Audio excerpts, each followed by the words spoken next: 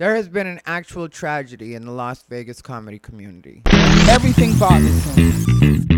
He's unbothered. He calls it unbothered, but that's what's cute because everything bothers him. He's bothered. I'm a botherer. What's up, everybody, and welcome to yet another episode of Unbothered by Ty Rivera. That's right, it's Unbothered by Ty Rivera. I'm Ty Rivera, the absolute best LGBTQ comedian in the world. Snoopy Bijou is currently having a Whimsy's alligator. She decided to have a Whimsy's alligator, and like I always say, it's on her. If she wants one, I'll give it to her. If she doesn't, I'm not going to force it. But she did decide to have a Whimsy's alligator. The other thing you guys need to know is Carla's Homemade Salsa is back in business. So right now they're not making the green. I don't know why, other than maybe they hate me. Just playing. I heard from Carla when she told me she was going to start making the salsa again. I don't know why the green isn't being made right now, but right now the red is available. So if you guys get a chance, check out Carla's Homemade Salsa down below in the description box. Stop playing with me and stop playing yourselves, because even the red is amazing, and I'm going to have some red, I'm sure, but I prefer the green usually, but that's not an option right now. So let's not be lazy fat Americans and get mad at people because they're not making exactly what we want right now. The red is great. I'm going to have the red. You'll have the red too, and you'll shut up now down below. Anyway, here's the deal, you guys. There has been a tragedy on the Las Vegas comedy scene. And when I say there's been a tragedy on the Las Vegas comedy scene, I don't mean me wearing this Hanes brand crew neck plain white t-shirt. I mean an actual tragedy. A comedian by the name of Cameron Ramirez got hit in a hit and run last night, early this morning, and he's dead now.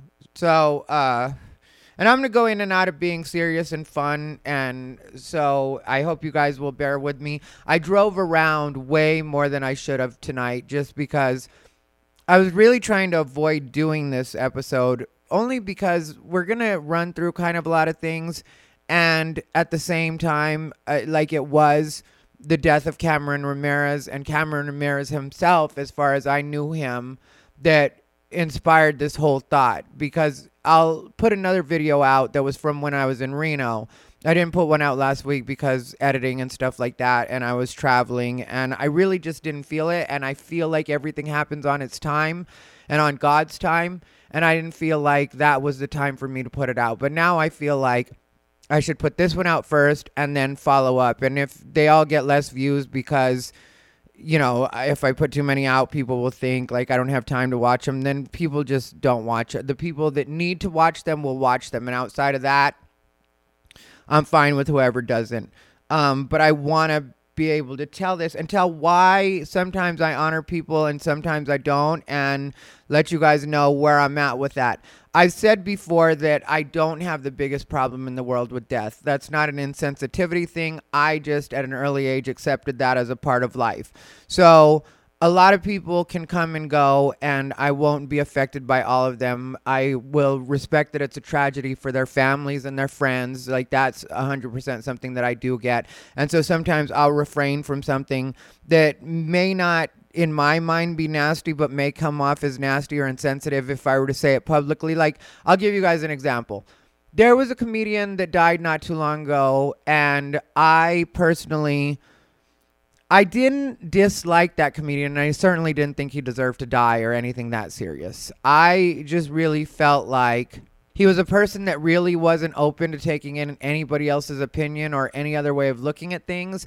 And to me, some of those people, whatever age they be, will end up being like obsolete software. You know, like if you can't take anything new in and you just have one way of seeing, eventually evolution is going to take you out of the mix just because you don't go with everything else that's happening around you. That may eventually happen to me one day, or people may feel that way when I go.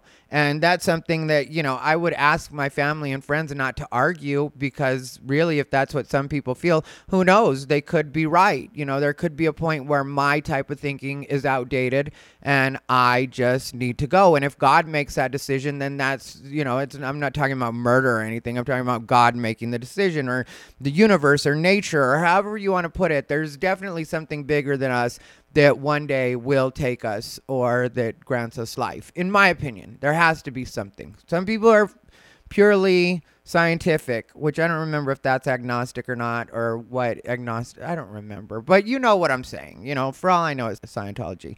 Well, if they ask you to clean their floors, it's Scientology. If they ask you to do a bunch of work for free, it's Scientology.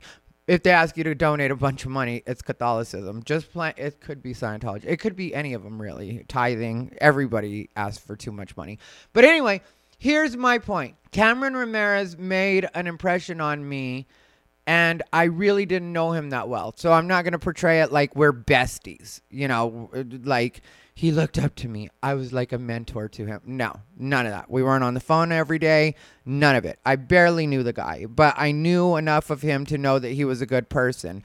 And the way I found that out was the first time I ever met him, like remember meeting him. I had seen him on flyers and stuff like that because, he would go up around town. He was more open mic level, and I'm not putting him down. He was very honest about where he was in stand-up. So anything I say as far as that goes, I'm sure if he were to watch, because, he had watched an episode or two of Unbothered.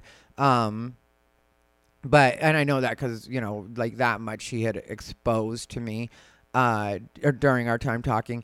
But I think that, he would understand why it is I'm saying things the way that I say them, because I really am just trying to paint an accurate picture. So what happened was I hadn't met Cameron, and he was at the Artisan, and it was a day when me and Claire Holly were being bathing beauties. And so we were swimming together, whatever. I had just done, or I was going to do Thunderbird, and he stopped me and was like, and keep in mind, I really hadn't met him before, but he stopped me and said that if I ever needed a comedian for the Thunderbird, that he's funny and whatever else, which I'm keeping it real, I got annoyed with, because in my head I was like, you think I'm afraid to approach you if I like what you do? But I didn't know what he did. I had never seen him. So to me, I was kind of insulted by that. And I can admit that some people might think that's elitist or petty in some way. I'll accept that if that's what you think. But that's legitimately what I felt when he shook my hand and stuff. But he seemed sincere in the handshake. And later on, I forgave it in my head because not acting like it was something to forgive. But you know what I mean? Like I dismissed my feelings of being annoyed because I realized later on that he was new. And like a lot of times you think it's like any other job, like if you want to get work, let people know you're available for work, which is true to a certain degree. And I wouldn't caution people against. But just with me, I usually know what I like just from seeing it, and I'll ask somebody on my own. But he had no way of knowing this. He was new. He didn't really know me. He was pleasant enough, like I said, in the way that he approached me.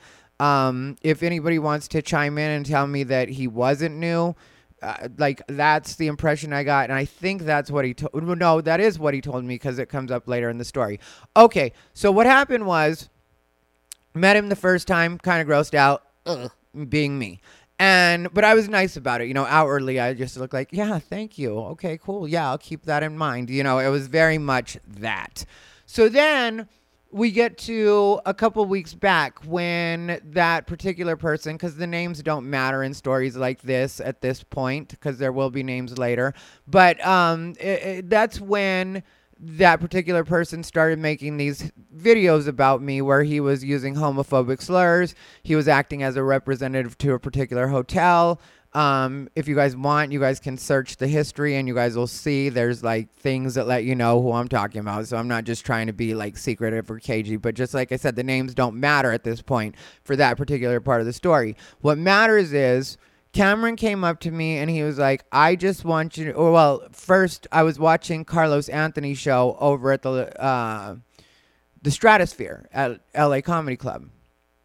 And it was a midnight show. And so I was watching, and Cameron walks up to me and says that he wants to talk to me, that he just wanted to tell me something. And I was like, okay, cool. But the show was about to start, and I was like, show's about to start, and I want to see it. And he was very cool about it. And I wasn't bitchy at all in that, I didn't feel, even inside, I didn't feel anything like that. I just wanted to really respect the show since I was being an audience member, and the show was right about to start, and I feel like me being a comic that's been around for a while, I bought an actual ticket to that show, and I feel like at that point, it's my responsibility to kind of set an example for some of the newer comics, because sometimes comics will start chatting in the back and make it harder for the show, even though they're there to support. And so I felt like that was part of my job in that situation as well. So I just asked Cameron if we could talk afterwards. So then, like a quite a few minutes later, like maybe an hour into the show or whatever, I guess he had to go or something. And he was like, hey, I know you don't want me to bother you. You're trying to watch the show and stuff, but I just wanted to say that I really don't support the stuff that person said on their video. I really don't support that, and nobody should talk to anybody like that, and I am not down with that, and I will not be supporting that person anymore. So I was like, in my head, because I referenced it on another video, or on the other video, where I talked about somebody came up to me and told me that kind of stuff, and in my head, I got like, okay, what is it that's being said that I'm supposed to be so concerned with? And that sounds like a serious thing to say. It sounds like it's in response to something serious being said about me. And so that's when I checked it out. And in my head, like with that particular situation, because what people don't understand is they think I got like triggered or upset by the word fag, or, you know, like some of the slurs that were used. And yeah, that's annoying or whatever. And it's a cheap way of communicating, but I wasn't upset about that because I used those words myself. That wasn't the part for me that really needed to be paid attention to. And as I've said before as well, it was only when a couple of friends expressed a sentiment where they were like, yeah, that's pretty serious what's being said on that video, that I really was like, it sounds kind of like hate crime. You know, it really does sound like I'm being threatened with the hate crime. And if you heard, one of the things that they said on that video was that they were going to hang me from Maryland Parkway. And trust me, all of this is central to the story I'm talking about now. I'm not just rehashing it to throw somebody under the bus, because if I was doing that, I would say the name and try to make it a thing. This isn't about that. This is me getting to where I'm going. So once I heard that in my head, I was like, Matthew Shepard is what I thought about, which if you're not familiar with the Matthew Shepard tragedy, he was a person that died in a very tragic hate crime incident where they did hang him from a barbed wire fence or strung him up on it. And so that was in my head. And then later on, another one of my friends, who's also a gay comedian, had expressed the same thing. He was like, yeah, I ended up seeing that video. I don't usually watch the stuff you post because, you know, it's like sometimes gossip stuff, which it is. So I wasn't going to get mad at my friend for that. He was like, but that one I felt like I had to watch because people were having such a serious reaction to it. And he was like, it gave me like Matthew Shepard vibes. And I was like, yeah, that's what I thought, you know. And so it confirmed that. And then, you know, a friend of mine who's a police officer had also said, like, you know, this is not the way people should be talking, and you should make sure to file a report and make sure that you actually do something about this to protect yourself. So not only did I do it to protect myself, because I don't want to have to be watching my back, and if that can lower the instances of that happening, then that's what I'm going to do. But also because, like, as gay people, we really shouldn't be talked to or about like that. Like, you can be mad at us like anybody else, but at the same time, threatening an actual hate crime is something different, and threatening more than one hate crime is something different. And so in my head, I was thankful to Cameron for bringing that to my attention, because otherwise I hadn't watched, even though it had been sent to me in direct message by the person who recorded it. But I felt like there was some sort of urgency in his voice or seriousness that I should pay attention to. So that's one thing that I respected about Cameron Ramirez and my limited interactions with him. So then we get to another point where I actually record the podcast about that person and that kind of stuff. And I talked on that podcast about how a friend of mine that's also a booker had said that they were paying that particular guy that made the hate crime threat towards me was offering to pay comics more money than they should have been paid and not paying them, and in some cases offering comics money that shouldn't even be paid, too much money. So that's something I repeated on that episode of my podcast. So I just thought that was a funny thing to say. You know, I never really thought it any further than it being kind of funny and catty and true at the same time, that, you know, like, people should still get paid, that kind of thing. But I didn't pay too much attention to that. So later on, I saw Cameron Ramirez, and Cameron Ramirez had said to me specifically, he was like, I was one of those comics that shouldn't even be getting paid because of how long I've been doing this. But I, you know, was promised money, and I had to actually confront that person to get my money, because even though maybe I shouldn't get paid, my thing was, you offered to pay me, and so you got to pay me. And so that's something that really resonated with me, because I hadn't thought about that side of it, like, that deeply before. And then I, in my head, was like, it kind of made the point of why it is I did that, because I wasn't thinking of the comics on that level necessarily that were just starting out. I was thinking of some of the guys that, have been doing it for a while, and maybe they were getting offered a little bit more money than they should be offered, but then at the same time, they should get paid. And I hadn't thought of the price, or, the fact that maybe some would say that they don't deserve to get paid. Some would say I don't deserve to get paid, which that group of the some are clearly out of their mind. Of course I deserve to get paid. Neither here nor there, though. But it is what it is. I do. But you know what I mean? And so I hadn't thought about that side. But then or that level. But then at the same time, I was like, this is why I called out the not paying people. It really was. Because not only should people not have to fight you because you don't want to pay them what you promised to pay them, but some of these people have far less of a voice than I do. And so even if I have to take a couple hits from people as far as my reputation or people being mad at me, if I'm standing up for people that maybe other people don't consider to have any value at all, I mean, like, it's bad enough I've done a lot of stuff, and I have people that don't consider my word to have any value at all, which I don't know why people have decided that, but that's something that's happened on this particular scene, here in Las Vegas. So, and I know that that's happened to other people. Like, for example, Randall Thompson was one of the people that didn't get paid. Well, because some people don't like Randall Thompson or some of his opinions or some of the things that he said, people weren't necessarily standing up for him and being like, hey, Randall deserves to get his money. People were acting like, well, that's just bullshit between that person and Randall, which it's not. And especially since there were plenty of other people that weren't getting paid either. And so I felt like Cameron really reminded me when he said that particular statement that really that should be a statement that I think of all levels on. Like, anybody that's told they're going to be paid should get paid. So in your mind and in these interactions, I think sometimes we stash these things and don't really think anything of them, or think of the fact that those statements did actually trigger something in me that made me sort of like, okay, well, I understand like how that person was, even if they didn't realize it, alerting me to a couple of things that I definitely should have been aware of and should in some way act on however I can, And so, like I said, you forget about these things. You don't really think of them as like important. So then something like what happens last night happens, or this morning, I don't remember. I read the article, but you guys know me and reading and retention, and I've been over that. So, it's not all of it stays.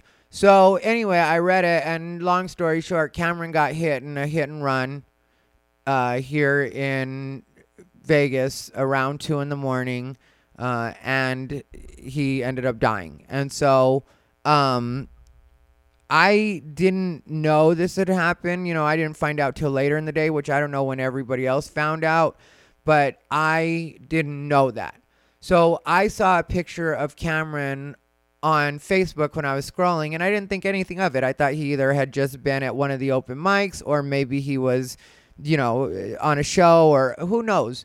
And so I wasn't thinking anything like that when I saw that first picture of him. But the first picture I saw of him was him, like, standing up very straight and holding the mic and almost back, like, arched, which is like, to give you a little bit of history, I know that Cameron had gotten over some serious addiction issues, and he was very open about that. And this isn't me airing out dirty laundry or trying to shit on the dead in any way. This is me actually showing, like, the way I think about things, and like even the respect that I have for certain people's journeys, it was a stance when I saw that first picture that in my head, I was like, the old perp stance. And because I didn't know he had died or anything, I didn't know any context. I was just like, the old perp stance. Cause I've hung out with a few addicts, and for some reason, people that have been through a lot, men specifically, that I've met that have been through a lot, like be it jail problems from addiction or just addiction itself and getting over addiction, but they'll sometimes stand like that. And people might think I'm crazy, or some people might have noticed it. But like they'll sometimes stand like that, and obviously not with the mic, but like it's sometimes just standing, and to me, I've always considered it like a person who's proud, a stance of a person who's proud because they've been through some stuff and they came out of some stuff. Like that's the way I've always seen it. And I could be wrong, like misreading body language or something, but this is the way that I've always seen it. So when I saw that stance, in my head, I was like, the old perp stance, I'm familiar with that. And there was a quick moment where I kind of remembered an ex that had gone through that and would stand like that sometimes when he was talking. And I always thought it was cute, and so it was like that kind of thing, when I first saw the picture. And so then I was talking to this boy that I met in Reno, and I'm really feeling this boy, I mean, like, I don't know him well, and it could be going nowhere like some other things that I've been in lately, when it comes to the romance department. But I'm staying very open on that front because, like I've told you guys before, I feel like God is sending me my person soon, and while I'm not trying to turn everybody into that person, I will stay open and see if I'm, supposed to be paying attention or if like somebody deserves my attention. And lately, as I've been sifting through these guys that I've been hanging out with at different points, it's kind of like yeah, close, but not quite, close, but not quite, like this and this and this, but not quite, and it's been like that kind of situation. And I felt good about, the way that that's been going because it's almost like, if you're told that you're looking for somebody, if you're looking for somebody and you ask a few people, hey, are you that person? And then a couple of times you're wrong and it's not that person. Are you trying to make everybody that person, or do you just know that you're supposed to be looking out for a person and you're kind of like, okay, if this kind of fits the description or has some of the characteristics, then maybe that's that person. So I'm really feeling this guy. He appears to be really, really feeling me right now, and I'm not trying to jinx it or make it sound like anything either way. But I know that I'm very interested, and from what he tells me, he's very interested as well. And so I've been thinking about him a lot, more than I should for a person that I just met less than a week ago now, less than 7 days. I think maybe today is going to be it's day 6 that I know him. But, so like when I got home, because this morning I drove home from Reno, and so Cameron's situation must have happened, while I was driving home from Reno at like 2 a.m. or whatever, when I was like 2 hours into the drive, which I was so busy thinking about this guy that the drive that should have took like 6 hours ended up taking like 7.5 because I drove too far and missed an exit. And I think I missed 2 exits technically. And I was listening to this song that reminds me of this guy because he played it for me at a point. And like I said, I like this guy more than I should. And so like he's occupied my mind, so like later on when I'm driving and I see Cameron's pictures, I don't think anything of it. Like I said, I just keep scrolling, and then I am on the phone with that boy a little while later. So that took up an hour and a half of my time. I had some other errands that I had to run today, so my mind wasn't on that. So then, I'm finishing up with my errands and talking to that boy, and I get a message from Bruce Leonard, my good friend Bruce Leonard, that says, are you going out to any spots tonight? And in my head, I was like, I didn't think so. But at the same time, I'm always down to see what Bruce is up to. I love his girlfriend, Charlie. And, they hang out sometimes, and sometimes it's just Bruce. And whatever the combination is, I love Charlie and Bruce. And so when Bruce hits me up like that, unless I'm out of town and busy at the same time, I would usually just respond to him. So I was like, I hadn't planned on it or something like that. And I was like, what are you guys doing? Or I said, what are you doing? And then he said that Charlie was going to be up at Free Zone, which is one of the gay bars in the Fruit Loop that does a open mic / show, or an open mic with a featured comedian every Monday. I think they start at 8 o'clock. And I don't have the best relationship with the guys that run it. I've been honest about that before, and I'll say their names, like Adam Dominguez and Ian Rainier. And I don't say their names in any throw them under the bus way, but in this part of the story, names actually do matter. And so my thing with that situation was, in my head, I was like, well, I don't want to go look like I'm causing problems or anything like that. So I'll probably just skip it on that. That was my thinking. And so I went ahead and, like, when I say, I had problems with Adam and Ian, while I would not choose to like hang out with them actively or regularly, I don't hold hard feelings towards them. So it wasn't like when he said that, I was like, ugh, or, like nothing like that. It was just like, yeah, that's probably not the best place for me right now, or where I'm going to be the most welcome. That's what I thought about it. And then, I'm off the phone with the boy and everything like that. And I'm looking at Facebook and I'm like, why am I seeing so much of Cameron right now on my feed? And so I actually I see Anthony Victorson has shared it, which Anthony Victorson is my friend. And so when I see him, like he's shared a picture of Cameron, then I like really tuned in. And then Anthony had said something, I can't remember the exact caption, but he had said something where you knew that Cameron had passed away.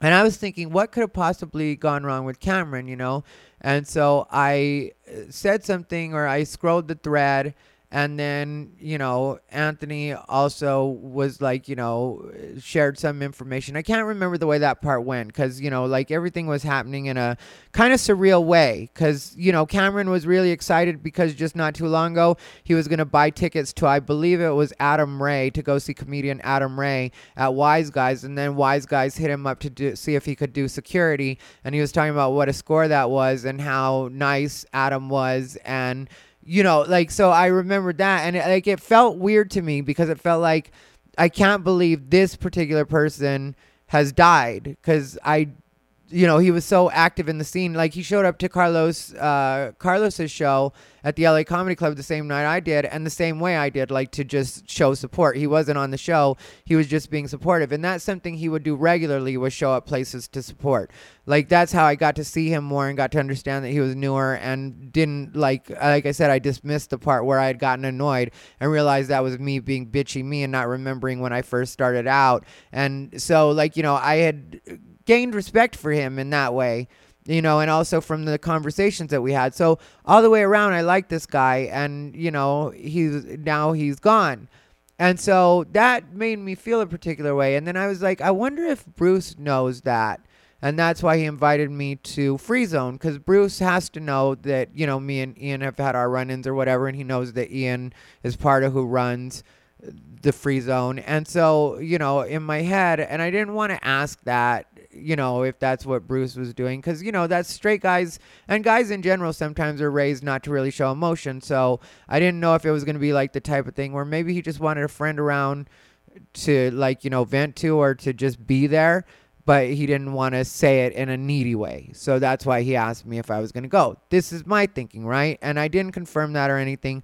And then I knew Anthony was obviously feeling something because he posted about it. And Anthony's not one to do it for the gram either. If Anthony likes somebody, he'll say something. If not, that's life. That's life. Oh, just playing. But it really is. And that's a lot of the way I see it. So I think that's part of why me and Anthony are friends, because neither of us are going to be fake about that kind of shit. Like, people die. That happens. It can't all be a tragedy. Well, to their families, but to all of us, not so much. But anyway, so what happened was I felt like Anthony must be feeling something. And so I hit him up and I was like, are you going out? And then he said, is there even anything tonight? Like that kind of thing.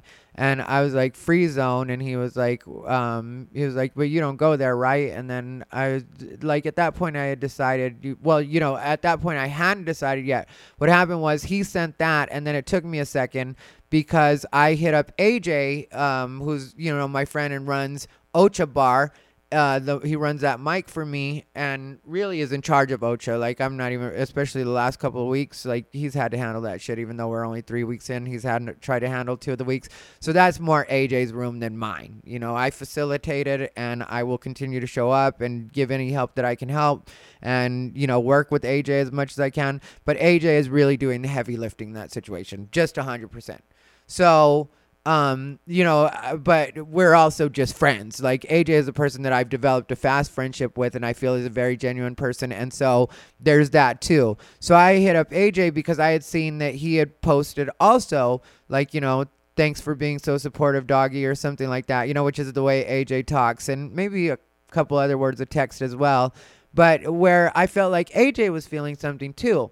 So I hit up AJ to see, because like I said, I hadn't realized why I was feeling anything because I really hadn't thought about it like that. I just was like, it was just the feeling of like, yeah, this guy's gone, but like I said, I hadn't thought as far as like why I was affected the way that I was, why I felt so bummed, because I shared a picture and let people know that I was bummed. And in my head, I was like, why are you so bummed? You really don't know Cameron like that. But I knew I was, and I knew that I wanted to be around other comics. Like, I knew that. And so now I hit up AJ, and then AJ sends me a message back saying that he was hosting at Free Zone. And so in my head, I'm like, Bruce has asked me if I'm going to be at Free Zone. Anthony has suggested that he's going to might go to Free Zone, or he'd be open to going Free Zone. That's the way I read his text message. And AJ is hosting Free Zone. And so for me, that's a perfect storm of the kind of friends that I need to be around when something like that happens. Those are some of my true comic friends on this particular scene and just in, comedy life in general. So at that point, I felt like, well, not in a bad way. Don't take this that way, because that's not the way I mean it. But I felt like, fuck anybody I don't like. I'm going to go down there and just go be with the people that I need to be with, And I also felt like that anybody should understand that, and I'm not going to go in there with any kind of attitude, or I wouldn't try to make any problems or whatever. It really was about, you could say, mourning, paying your respects, a combination of the two. It was just like, for me, and also for showing support for my friends too, because obviously they knew him better than I did, and I barely know him, and I'm feeling something, and they know him a lot better, and they're feeling things. And so I was like, yeah, I want to get down there. And, because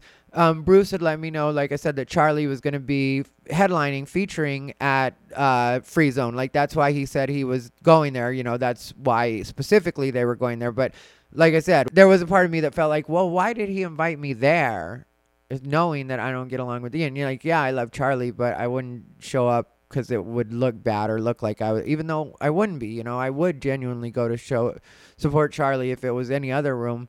But, I was conflicted, earlier, but now I felt like, yeah, I should go down there. Like, it's just unanimous that I should go down there. And even if Bruce doesn't know or whatever, like, I feel like I should be there. That's where I should be. So I hit Anthony back and was like, I'm on my way there now. And I threw on a shirt and just headed, over to Free Zone. But like I said, it wasn't like a hateful, like, fuck anybody, or like, it just was a whatever, feelings be damned. You know what I mean? Like, we're going through something as a community right now, and I want to go, and no hard feelings to anybody. Let's just be a community. That's a part of my thinking. So I get there and I see AJ, and, we say a quick hello or whatever like that. And I saw a couple other comics when I first walked in, and like, I'm not really thinking anything. And at that point, the fact that Ian, ran the mic or helped run the mic wasn't at all paramount to me or on my mind. Like, when I walked in, I saw Chaz Razlowski outside at first. And so I was already, felt like I was around friends, because there's Chaz talking to Bruce, and he was talking about a car accident that he had and that kind of thing. And so then somebody brought up something about the Cameron situation just briefly. And so, like, my mind is now completely in just like, just that mode, and kind of this is going to sound cheesy, but kind of the life is fragile mode. So that's where I was mentally. And so then I walk in and I'm talking to Charlie, or I don't remember who I was talking to at that moment. I know I said hi to Charlie, whoever I was talking to. Then all of a sudden I see Ian come walking out. And like I say, as far as I go, bygones are bygones. And for anybody that wants to know anything about that story, the last interaction I had with Ian was me telling him through text message that even though I had said some things about him on my podcast, because, he had talked about me, that really I should have gone to him first instead of going straight to my podcast. And I was saying, for that, I apologize. And I do say that in the actual text message, where I'm like, for that part, I do apologize, because I should have gone to you first. And I that's the part that I do apologize for, and that's the part that I would handle differently, and that's the part that I felt a particular way about, And so, but then when I see Ian right away, his smile, because, he's walking around smiling or whatever, his smile, as soon as he sees me, turns into a scowl. Like, and I'm not saying like a Liz Stone scowl where you say somebody's scowling at you and they're not. This was an actual scowl, like I wasn't supposed to be there.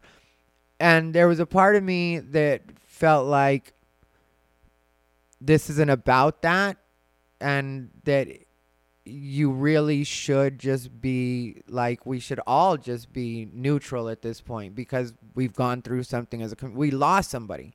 Somebody actually died. It's not just, showing up for drama or for looks or whatever. Like I said, if I didn't feel any particular way, I would have just stayed home and just been like, you guys get through that. But obviously I felt something, so I showed up. I had the other weeks to show up if I was showing up for drama or showing up just to be stupid or something like that. Like for me, this was where I needed to be. And so to have somebody that you've already apologized to for what was your part not be welcoming of that, even if you're just like, let me just pretend like Ty doesn't exist. Like I said, neutral. You don't have to come over and pretend to be my best friend or talk to me or anything like that. But a scowl when you know what we're all going through, you should know. And it made me feel like the things that I had originally said about him, even though they weren't said in malice, they were said out of frustration for the actual situation that was happening, but definitely not in malice or just to start anything. I really did think to myself, like, you're really the type of person that doesn't think I should be able to mourn with the other comics? Like, you think that I've done anything that bad? Because I don't really think a lot of people have done anything that bad, where when actual tragedy strikes the community and you don't know different people's relationships with different people, I don't think anybody should be keeping anybody out at that point. It's just like, yeah, if you don't talk to people, or you're like, well, this death isn't going to make me forgive everything and everybody. I get that if you're not that type of person. But just to be neutral and be like, okay, well, you just happen to be here, At least that, I think. And I would feel the same way with people at Ocha. And even now, or even before, when nobody had died, I felt that way with Ocha. Like, I was told the other night by one of my friends that Adam Dominguez was hanging out at Ocha. Well, Ocha is my room, and I've already discussed that me and Adam Dominguez have had our things before, but I didn't feel any particular way about him being at Ocha. Like, Ocha's a comedy spot. If Adam wants to show up and do a set even when I'm there, that's not something I would get in the way of, or at all like, why is he here?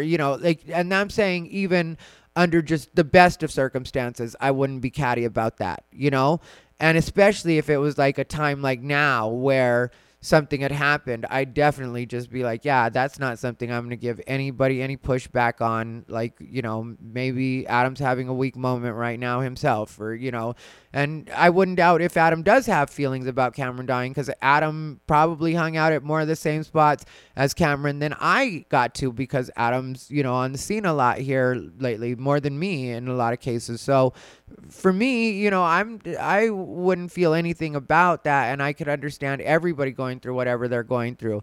But Ian was clearly unwilling to forgive, and he's left that to be like that the whole night, and so did his girlfriend Juliana.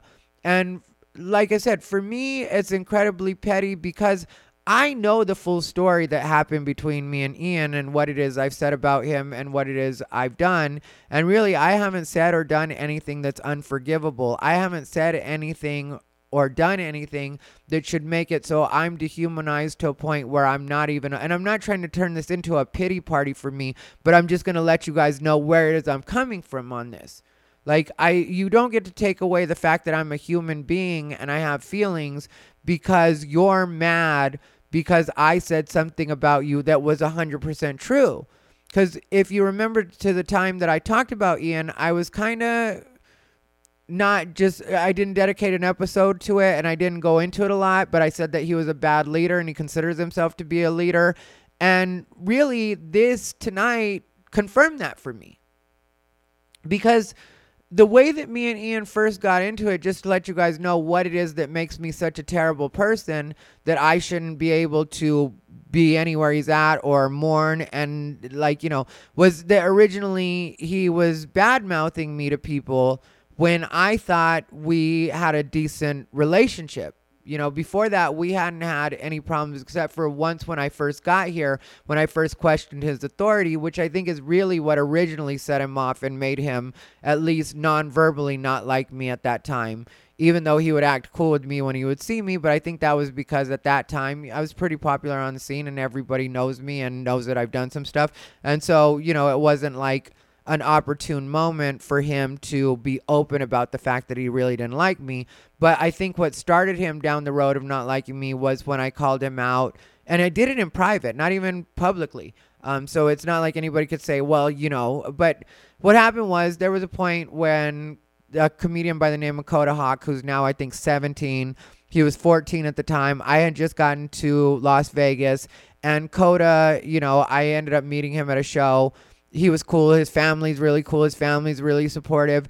And so there was a point where Coda had hired Diaz Mackey, who you guys saw in the episode that was accused of the, sexual assault at that time against Shauna Christmas. And at that time, he was wrapping that up. And so anyway, long story short, Coda was having Diaz on a show, and a lot of the comedians were giving Coda a hard time about it, which I didn't know any of this was happening because this was way back when I first moved here and when I was in my relationship with my ex, and I really was just minding my own business that time. So I wasn't really paying attention to social media like that, especially like the Las Vegas comedy group. I just wasn't. And so Coda hits me up direct message on Instagram and is like, some of the other comedians are bullying me right now, and I don't know how to handle that. That's the gist of what Coda sent me. And me knowing he was a 14-year-old kid, I was like, all right, that shouldn't be happening no matter what the circumstances are, a bunch of 30-somethings, because that's for the most part what's on the comedy board. And there's some 20-somethings, I guess, but it's for the most part 30, 40-somethings, on this comedy group. And I'm like, a bunch of adults, let's put it that way, a bunch of adults shouldn't be bullying a 14-year-old. I don't care what the circumstances are. And so I asked him, how it was going down and stuff like that. And he told me that Ian was basically the one going the hardest about it. And so I reached out to Ian just because I worried for Coda in the way, like, I know how young kids are, and like things can turn them suicidal if they feel like everybody's against them.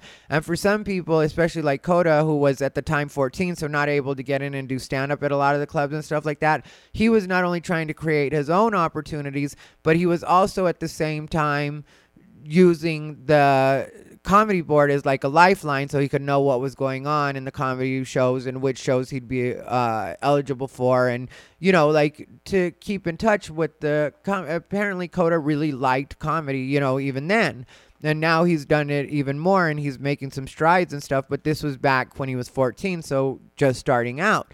And so I reached out to Ian privately because I was like, okay, this really isn't my business. And but I do want to help this kid out. I do feel like that's the right thing to do. And I feel like adult to adult, Ian has kids. So I feel like maybe you get heated in the moment and you're like, this kid's being an asshole or whatever.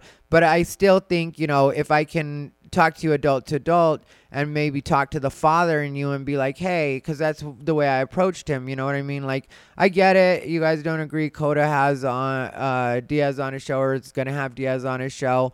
But I was like, but please keep in mind that this is still a 14-year-old kid and he could be more fragile, more sensitive, that kind of thing.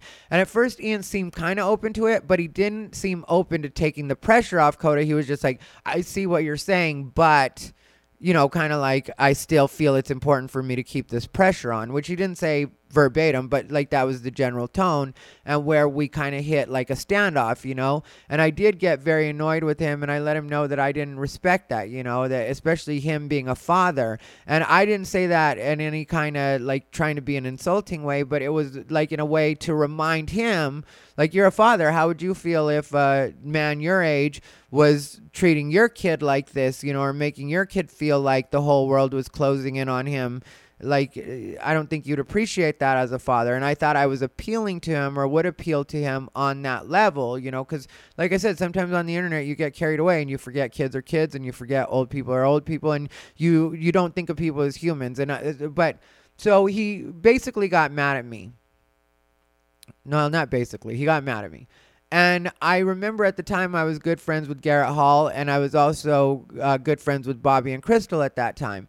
And I talked to them about it, separately. I talked to Bobby and Crystal when they were together, and then I talked to Garrett Hall about it separately when we were on the road. And like the consensus from all of them, and they said this in different ways, was just that Ian has a way that he thinks that the Las Vegas comedy scene is supposed to run. And this is what these people told me. I don't have a reason to make anything up. I'm trying to tell you guys the story the way it went so you guys can understand where it is I'm coming from. So that's what they told me. And I don't feel like I'm throwing them under the bus. It is what it is. So, they said Ian has a way that he thinks the Las Vegas comedy scene is supposed to go, and he really doesn't like people running against that. And at that point, I got like, okay, that makes sense as to why he was so non-receptive to what I was saying. So it made me lose some respect for him, but I was still... eventually I think I apologized to him then too. I think I sent him a message just saying, hey, I'm sorry if I came off the wrong way. I just was trying to whatever. And then I made a compromise where I told him, because he was insistent that somebody talk to Coda's parents to make sure that they know that he's booking Diaz. And the show ended up ultimately getting canceled anyway because it was happening at like a macaroni grill. And I don't mean like just that as a generic name. I believe it was the macaroni grill it was happening at. And they got enough complaints from people comedians calling and saying they didn't want Diaz on the show that they went ahead and canceled the show. And so, but I remember telling Ian before that step happened that somebody got the show canceled, that I would personally tell Coda that I need to talk to his parents to make sure that they know exactly what he's getting involved with and who he's getting involved with. And I told him that I would handle that, and if not, then I would tell Coda that he couldn't use me in that capacity anymore, because if I don't know if his parents stand behind this, who am I to jump in? And that's something that I really thought after my conversation with Ian, because like I said, even then, like I'm always trying to learn from, what it is that's happening and maybe why people are reacting the way they are, and maybe why I shouldn't just go stick my nose in people's business, or maybe I could be wrong sometimes, like I said, I didn't feel at the base of it when my thing is just don't bully a 14-year-old. I didn't feel like that part was wrong, but I have to be open, if I want people to be open to me. And so I let Coda know that he wasn't comfortable with it. He didn't want me to talk to his parents. And so I told him, all right, well then, for this one, I asked them to leave you alone, and I hope they leave you alone, but I have to be out of it because I can't say that I'm doing this with your parent support or with them having full knowledge of what it is that's going on. And you are 14 years old. So that part I could understand when Ian said that, because he said that part, to me as a father. He was like, I also wouldn't want my kid, like, having that person on a show, blah, blah, like that kind of thing. And so, I was out of it at that point. And as far as I was concerned, there's no hard feelings about that at all, because it just wrapped up the way it wrapped up. But now looking back, I think that's where Ian started to not like me, because I had threatened his authority, or questioned his authority, not threatened. Well, I guess threatened in his eyes, but to me, I was just questioning it in the way like, is that the way you should be using your power? Like, you're an influential person on the Las Vegas comedy scene. But again, like I was new and I didn't want to pursue anything with anybody because I wasn't living that kind of life. I wasn't trying to dedicate my life to it. I just thought I was helping out the kid. So that happens. And the reason that I say that I feel like he held on to that, because then when the Tricks thing happened, when Tricks tried to steal part of my bit, and then when me and Ralph were doing the Thunderbird show, Ian was telling Ralph to watch his back, and like putting, stuff in Ralph's brain. And I ended up finding that out from Ralph. And again, I'm not trying to throw anybody under the bus, but I will be saying certain names. And if people want to come on Unbothered and talk about it, or if they want to call me, I'm open to that or whatever. But like, I'm not lying about anybody, and I'm not trying to start any shit. I hope Ian sees and other people see why it is I feel the way I feel, and why it is certain people say things about me that they shouldn't necessarily say. And when I mean certain people, like Ian, especially in this situation, specifically in this situation. So, at first when I get told that Ian's talking about me and some of my friends and stuff like that, and saying that we're people to stay away from and people that people shouldn't trust and stuff, at first I'm just like, okay, well, that's not really a thing. I don't really care too much about that. I didn't let it get under my skin, and it was kind of like a figures type of situation. But then what happened was I was going on the road, and I can't remember if I was going to Wichita, Kansas, or where I was going, but I was going somewhere at that point. And I had put up a post asking if anybody could watch Bijou, my puppy B. And so Ralph had responded on the thread that he would watch my dog, but I didn't think that was going to be an ideal situation because Ralph has a couple of pit bulls and Bijou is a, little chihuahua, and I know she can be bitchy sometimes, and I hadn't had a chance to go over to Ralph's house, and I know he's got great dogs. I know that, and I don't think that they would attack Bijou, but just when you think about your little chihuahua and then you think about her living with 2 pit bulls while you haven't seen her interact with these pit bulls, like for me, it seemed like a risky proposition. So in my head, it wasn't a real option, but I appreciated Ralph offering, and I definitely wasn't judging his puppy parenting skills. That wasn't that kind of thing. Dogs are dogs, And so, but anyway, so Ralph later on tells me that Ian had been shaming him about, the fact that he was going to watch my dog, or had offered to watch my dog, and telling him that, like, what are you, Ty Rivera's bitch, and stuff like that. And in my head, when Ralph told me that, I was like, well, why would somebody be like that? Like, I don't deserve to have reliable or, friendly puppy care. Like, nobody should watch my dog because Ian doesn't like me for some reason. And in my head, I also was like, and what reason is it that Ian doesn't like me? Because really, I hadn't done anything to him. Well, it turns out, that my starting problems with Tricks and some of the other people that he doesn't like, even though I had valid things to talk about, like joke thievery, which is one of the biggest sins in comedy, which I said that I would have handled different now looking back on it, or if it happened again, not necessarily looking back on it, because I think that it was important that things went down the way they did. But I didn't understand how that was Ian's problem, how Ian becomes, somehow a person that's against me because of that. And I had heard Ian had, like I said, been saying some other stuff about me. And so I called that out and, on a podcast, and just mentioned that, I thought he was a bad leader, because to me that is bad leadership. Stay out of what it is working comics are getting into it over. Like, I understand you run some open mics, and I see how you're important to the ecosystem in Las Vegas stand-up. Like, I wouldn't try to get in Ian's way, because I do feel like he offers important stage time, and he does, pay comics, and he always pays people what he said he's going to pay them. He's paid me before to do stand-up at his spots.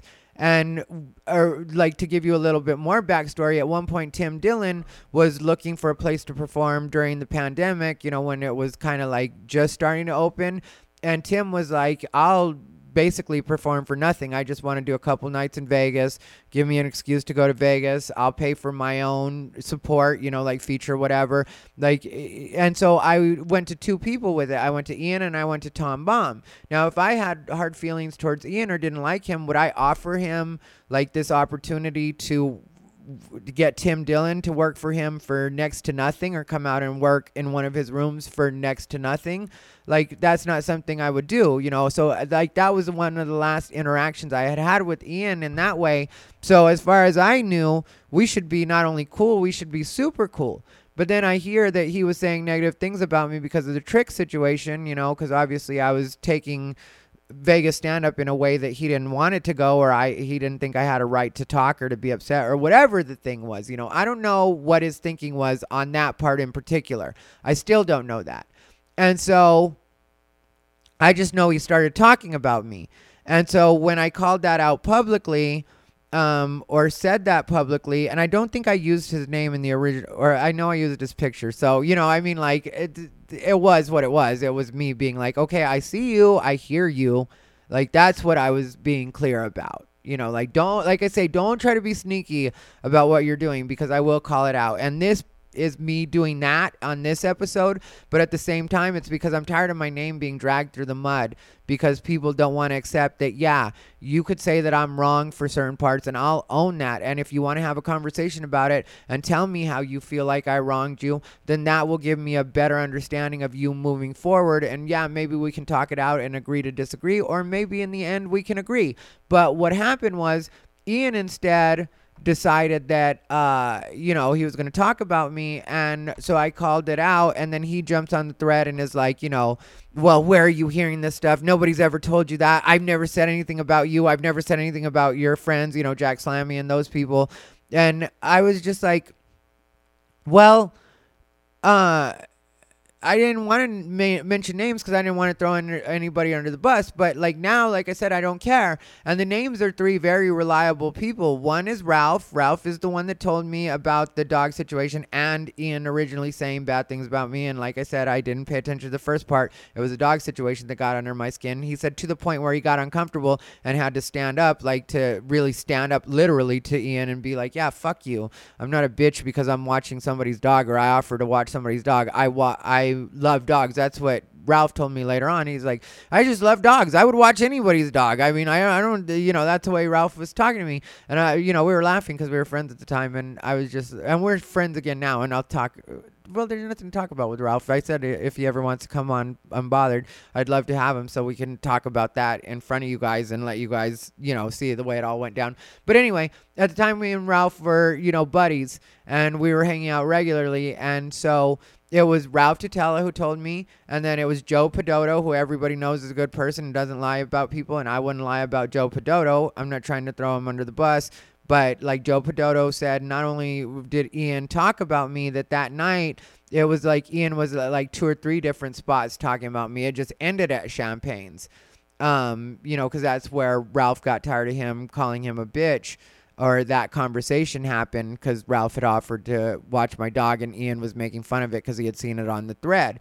And so Joe Podoto is the other person and Ryan Barassa is the other person. And all 3 of those people literally told me that they really had to stop themselves from commenting because they didn't want to start any problems with Ian. But at the same time, they had all been witnesses. And there are other people that were also there. But if you want 3 names, it shouldn't take more than 3, right? That's 3 reliable names as far as comedy goes. Those people aren't liars. Those people aren't trying to make problems or whatever. But, those are the 3 names. So I just didn't want to say it at the time because I didn't want to take anybody else down. And I knew what was happening at that time. And I didn't want people to suffer repercussions. But like I said, I'm not going to cover for anybody. And if people decide not to tell me things moving forward, then don't tell me things moving forward. But I personally don't really know what I would care about or anybody should be telling me moving forward because moving forward, I know not to trust a lot of these people. And I don't say that in some shitty, cynical way, but I just see what's happened, when even if you're doing the right thing, and people know that, or you're not doing something wrong, people will still take the side that's more popular or they consider to be more locally popular or will get them more benefits, and so that's really the extent of what I did to Ian. There was also a time where Joe Podoto got assaulted or battered by one of his co-producers, one of Ian's co-producers at a place called the Taco Dive Bar. And I reached out to Ian person to person and told him I didn't appreciate that shit because he should have been on top of that. Because, his thing when I said that he was a bad leader, because we had text, back and forth a little bit about that, but he refused to ever get on the phone with me. When I said he was a bad leader, he was like, I'm not trying to lead anybody. I'm just worried about my own shows. Okay, well then why are you telling people not to work with me? Or why are you saying things about me when I don't do your shows? And it's not like I'm in any way affecting your shows. And my Trick situation had nothing to do with his shows, and I never had any drama with Tricks at any of his shows. So if you're not trying to be a leader, then why are you telling people not to work with me? That sounds like giving orders, which is what a leader does. And if you're just worried about your rooms, like I said, since none of any of my drama was connected in any way to your rooms, or nor did it happen in any of your rooms, why is it that has become your mission? Me talking about me and what it is my friends are doing, or, chanclas or any of that stuff. How is that a thing? And yeah, you can deny it, but I just gave you 3 names of reliable people that were telling me. And I don't feel like they're lying to me even to this day. I don't feel like any one of them lied to me. And we haven't talked about it in forever because it's not... all this stuff I tuck away because I really don't care about it, it's not like I stayed mad at Ian all this time. Yeah, I didn't respect him because, like I was saying with Joe Podoto is just a sweet boy, And he really is just, anybody that's met him will tell you he's just nice. He's just a sweet spirit. He's just a boy, and yeah, he's a full grown man, but he's just very boyish and dancing and, like worked on cruise ships and it does the tours, for the Grand Canyon and people love him. Like he's just a lovable little guy. Sorry, Joe, if this sounds emasculating. It's not meant to. It's just like really, this is the way I would describe you to anybody, ask anybody. So like it really did bother me that Ian hadn't been more firm with his co-producer, because if you're producing a show, like if me and AJ are at Ocha and I see AJ assault somebody or batter somebody, push somebody, anything like that, I'd be like, hey, one, that's Joe Pedoto. I don't know why anybody would push Joe Pedoto. And two, no matter who it is, this is a professional environment. And it became that the minute they gave us money to do any kind of event here. So you as my co-producer especially should not be putting your hands on anybody. That's the way I felt about it. And I let Ian know that. And that at that time, I was in Wichita when that happened, because I remember when I was messaging back and forth with Ian. And I did tell him that I thought he was a bitch for that, because, he just wouldn't have a conversation about it or acknowledge that, yes, at that point, you are in charge as a co-producer of that show. You are in charge of making sure that nobody's getting assaulted. Not only because Joe Pedoto doesn't deserve to get assaulted, but because that would be bad for the bar. If Joe Pedoto had called the police on Taco Dive Bar and said he had been, assaulted or battered there, that could turn into Taco Dive Bar losing money, like that's the reality of it. And also a way that I think about things, I always think about the money side of things, because this is Las Vegas. And in theory, stand-up comedy, those two things together, we all should be trying to make money and doing what's the most professional. That's why I don't start trouble a lot of times when I could start trouble, because really I could have given Ian a hard time about Taco Dive Bar, and I let him know that through text message, and I could give him a hard time at Free Zone too, because somebody he's associated with has said some very inflammatory things that could be very detrimental to a business like Free Zone, who not too long ago had a cancellation attempt during the Black Lives Matter protest and marches, when one of the owners, who's no longer, he's been taken out of his position, or maybe he was a manager or something like that. But I have the video, I just won't play it, but where he said some very not politically correct things, and they were really trying to cancel the Free Zone, and it was a thing online, like it was kind of a big thing online. So I know that they're very sensitive to that kind of thing, but I don't choose to do that because I'm not a hater, and I don't see why me and Ian should have a problem, even though, like I said, I know he was talking about me. I know he said that nobody should watch my dog. So I've gone out of my way not to make any problems for Ian, because like I said, I do think what he does for the Las Vegas comedy community overall is good, if in no other way than giving people stage time, which is the most necessary. But at the same time, when he starts trying to talk to them about me and about things to do with actual comedy, that's where I feel Ian is kind of like a mom trying to raise boys. Yeah, you can do it to a certain degree. Nothing against the moms, single moms, if you have no choice, I get it. But like if you have a husband, which let's say in the Las Vegas comedy scene, kind of the way I would say it is, Ian is sort of like a mom or a stepmom, and I'm more like a dad type, because I've actually been there. I do stand up. And no matter how much Ian, and this isn't an insult, it's just the truth, because Ian will get on the other microphone at some of his different shows and he'll talk. Well, that's not you doing stand-up. That's not you knowing what it's like to be a stand-up. Like, kind of you're a heckler that's a producer, and you don't even get treated like a regular heckler where people are going to just shut you down because people know you produce the show and you pay different people for different spots. So it's kind of like you just interrupting people's sets and then acting like, I know what it's like to be a stand-up comedian. I hang out with stand-up comedians.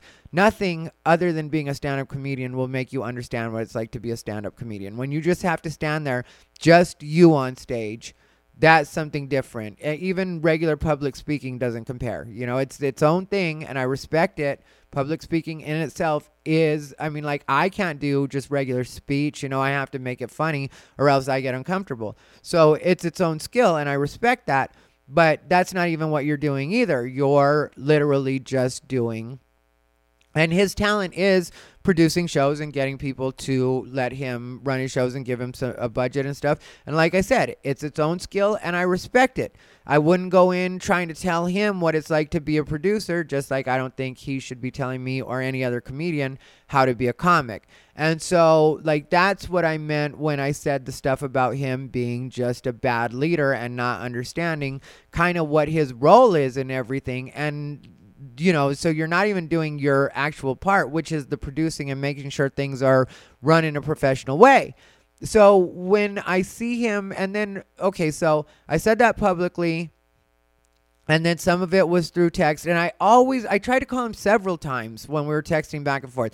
He never answered my phone call. He said, like, on the messages, text messages, his responses and stuff, he was like, I have my kids right now, and I just don't want to be screaming on the phone. And on the text message, I also asked him, I was like, well, what would you be screaming about? Like, we can't just have a conversation. We can't just straighten it out. We can't just, communicate. Like, it's got to turn into screaming. And there's even a point where he's like going on in his messages where he says something to me where I'm like, that doesn't even make sense that you would talk to me like that. And it wasn't disrespectful talk as much as it was like, and he acknowledged he was something like, okay, I admit on that one I did sound like, an abused housewife or something, like we have a relationship we don't have. And he acknowledged that. And I saw that as like a good thing. Like, some people might see that as a show weakness or something. To me, that was the strongest thing he's said, because he actually acknowledged that his emotions weren't matching what was happening at that moment.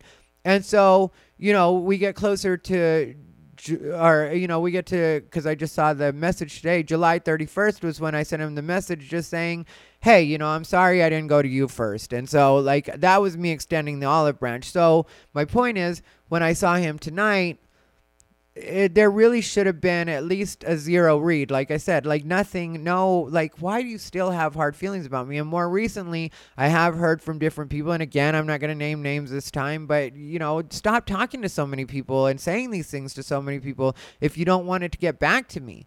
But I'm just letting people know that I know, and then people hear this just like the last time. People hear it and they're like, yeah, we know he's saying stuff like that. So when it just makes him look worse when he acts like he's not saying this, and that's really what makes him so mad at me, is I will say these things publicly, and then whether he wants to admit it or not, the people he said them to, when he lies and said he didn't say them, you've got a bunch of people that are like, in their heads at least, and like I said, they don't want to upset him because he does run some stuff, but they're in their heads at least like, this guy isn't being on the up and up about that at all, because I've heard him say that.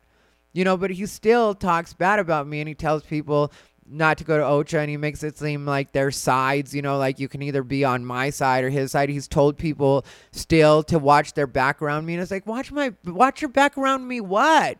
Like, I haven't done anybody wrong. Like, in the Trick situation, what, was I supposed to just let him take my joke? When it came to Gooch, was I supposed to just let him assault me? When it came to the situation at the Artisan, was I supposed to just let him threaten me with the hate crime? Like, what is it I've done that makes me not only such a terrible person, but a person that doesn't even deserve to be able to mourn the death of a comic with other comic friends?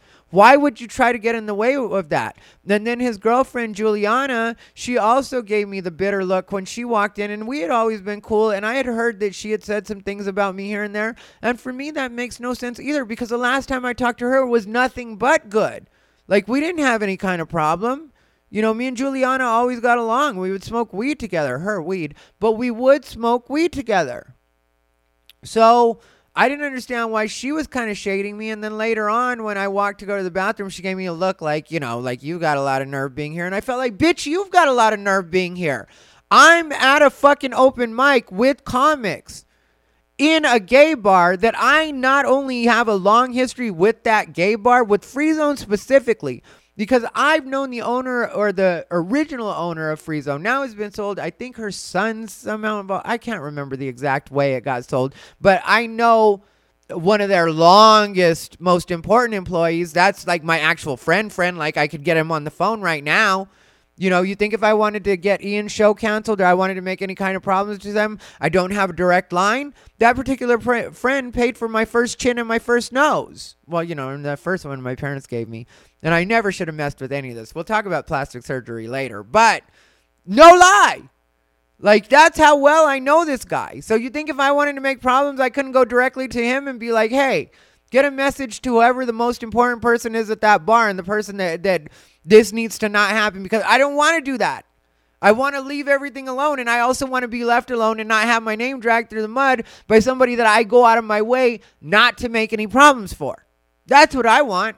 I want to be able to just show up and mourn and be treated like a human being, or at least ignored like anybody else, like any other patron. Like, it shouldn't turn into a thing. Like, what is it that I've done that's so unforgivable? Even to you, Ian, what is it that I've done? But the truth is, what I've done is I questioned his authority, and I've been very open about the fact that not only am I not concerned with burning bridges, I don't consider Ian Raniere to be a bridge. And that's really the way I feel about it. The stuff I've been doing, none of the people that book me for any of the stuff I've been doing care about Ian Raniere's opinion. And I'm actually getting paid to do stand-up. I was at the 2 Laugh Factories just the last 2 weeks consecutively. Killed it at all of them. No. There's a Friday show that was just Friday late show in Reno. And I'll tell that story. I'm going to tell the story of how I bombed for me. It wasn't bombing, but, close enough. Like I said, I'm very honest about these things, especially when it comes to stand-up. But anyway, so it's like, it's not like, I'm cursed in the industry and nobody will deal with me. I've been working a lot. Like I said, sometimes I'm working right now more than I want to be working. So I don't know what his trip is, or how him or Juliana especially would think that they're in any way going to control my movement. Like, if that had become any kind of thing tonight, it would have become an actual thing tonight. But that's not what I went there for. I went there to get a little bit of strength and to be supportive of my friends. Because even though I'm not supposed to be human anymore, the Las Vegas comedy scene has stripped me of that right.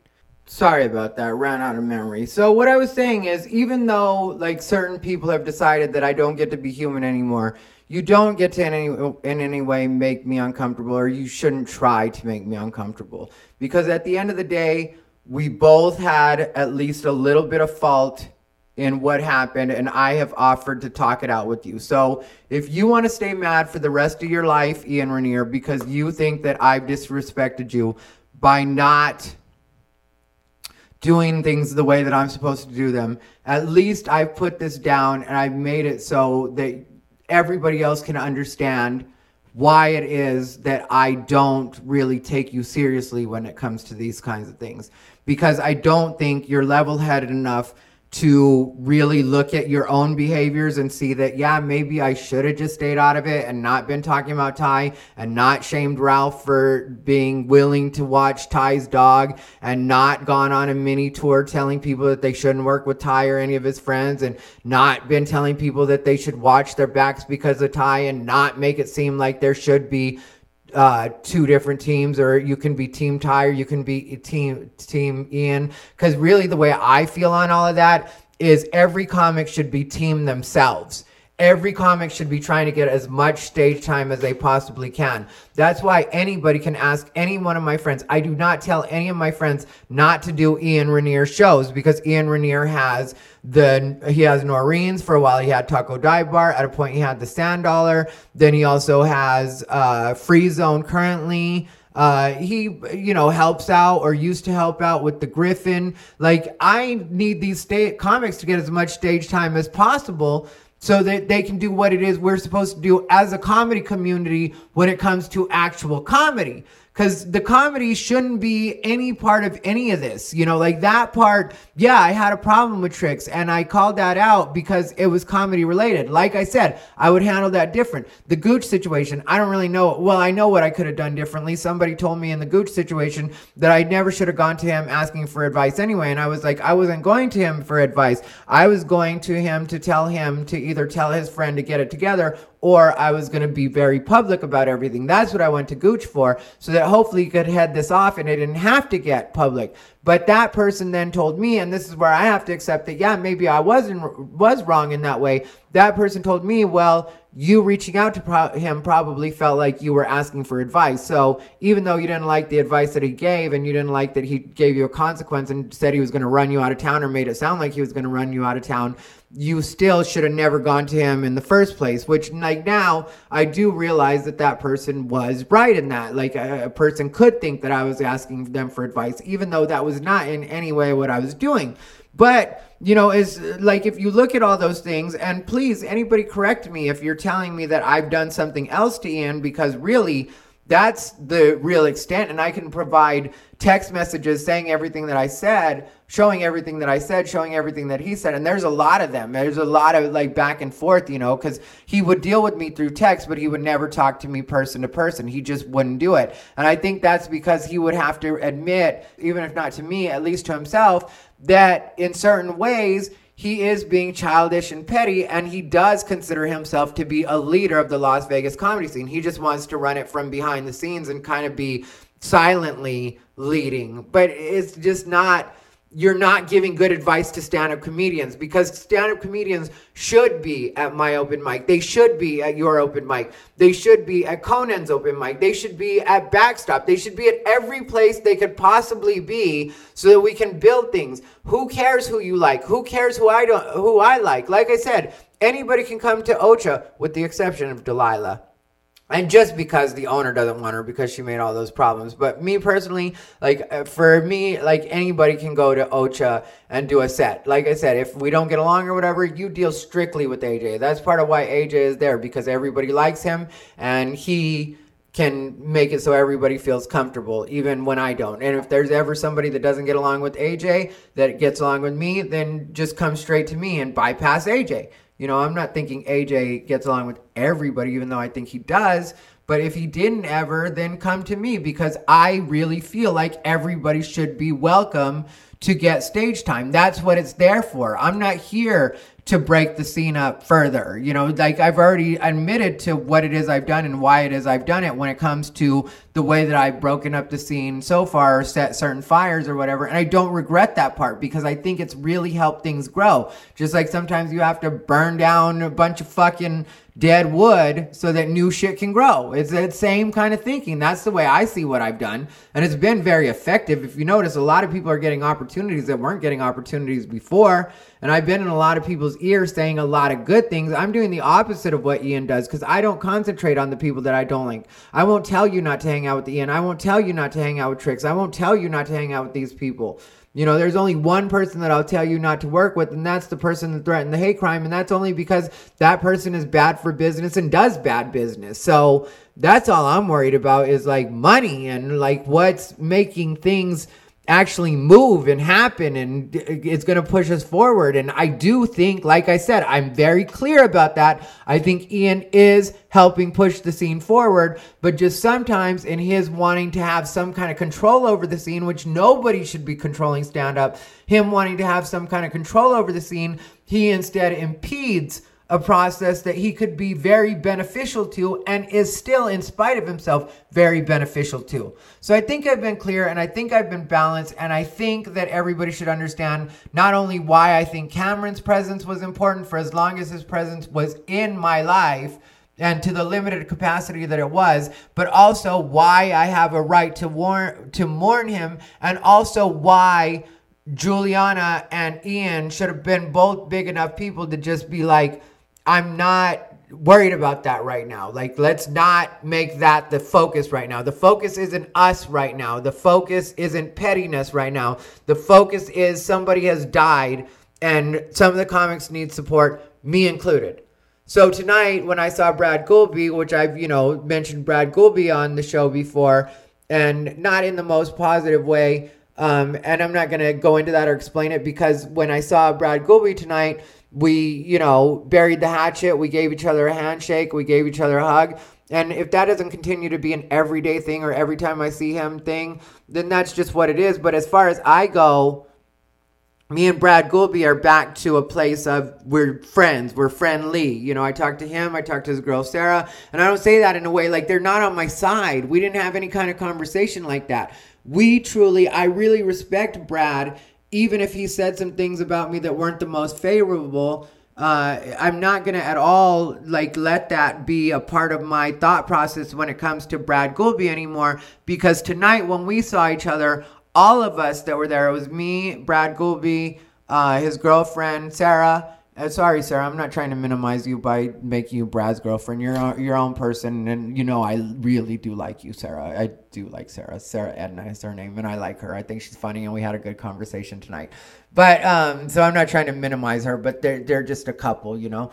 And then Bruce Leonard. And it was because I wanted Bruce Leonard to record something for me. That's why I went there. But also I did want to see Bruce, you know, because I felt like at that point it was about that. You know, like if it wasn't earlier when he invited me to Free Zone, I felt like him still being out was partly because of that. And I felt like that's part of why Brad was probably out too. And so when we saw each other, me and Brad had a good exchange and like we talked for a while and it was a good conversation, but it wasn't at all about like, you know, join my side, be against this person or like, you know, and we didn't discuss like our, you know, our run-in, if you want to call it that, or the shit we talked about each other or whatever. Because to me, all that's gone. Like, it doesn't matter. You know, let's all move ahead. Let's all not only move ahead in like our mindsets, but let's work together to move ahead as a scene. Like, you know, like I said, Conan is my friend. He started an open mic on Thursdays at 8 p.m. Our open mic is at 10 p.m. When he started that, he hit me up to let me know that he was starting it. And he was like, mine is going to end at, you know, 10 or whatever, or 9:30. I don't remember if his ends at 9:30 or 10. Check the poster. I post it because he hit me up. He told me about it. And in my head, I'm like, yes, that's a win-win. We had no Thursday spot and now we have a Thursday spot and now people, and it's not too far from where we're at. So now not only can people go to his spot on Thursday, you know, at 8 o'clock, or if they can't be out that late, then they can go to his spot only. Or if they can't be out that early, they can come to my spot only or go to both spots. Like, there's no reason for us to compete. There's nothing, like we have the same goal, growing, getting better, not only the scene, but ourselves. Conan wants to get better. I want to get better. Anybody that's worth the fuck should want to get better. That should be the most important thing on this scene as far as everything else goes. And if the death of Cameron Ramirez doesn't drive that home for you, or you don't see the death of another comic as at least being another comic that's actively out there, or was actively out there, as like maybe a reminder for all of us that life is fragile and maybe some of these things don't matter as much as they feel like they matter, that maybe your head and your heart aren't in the right place, and that doesn't have anything to do with me. And from this point, I'm not going to address Ian again, and I'm not going to talk about Ian again. I hope that he will stop talking about me, but if he chooses not to, at least this is there to correct everybody. So stay unbothered. This has been Ty Rivera, the absolute best LGBTQ comedian in the world.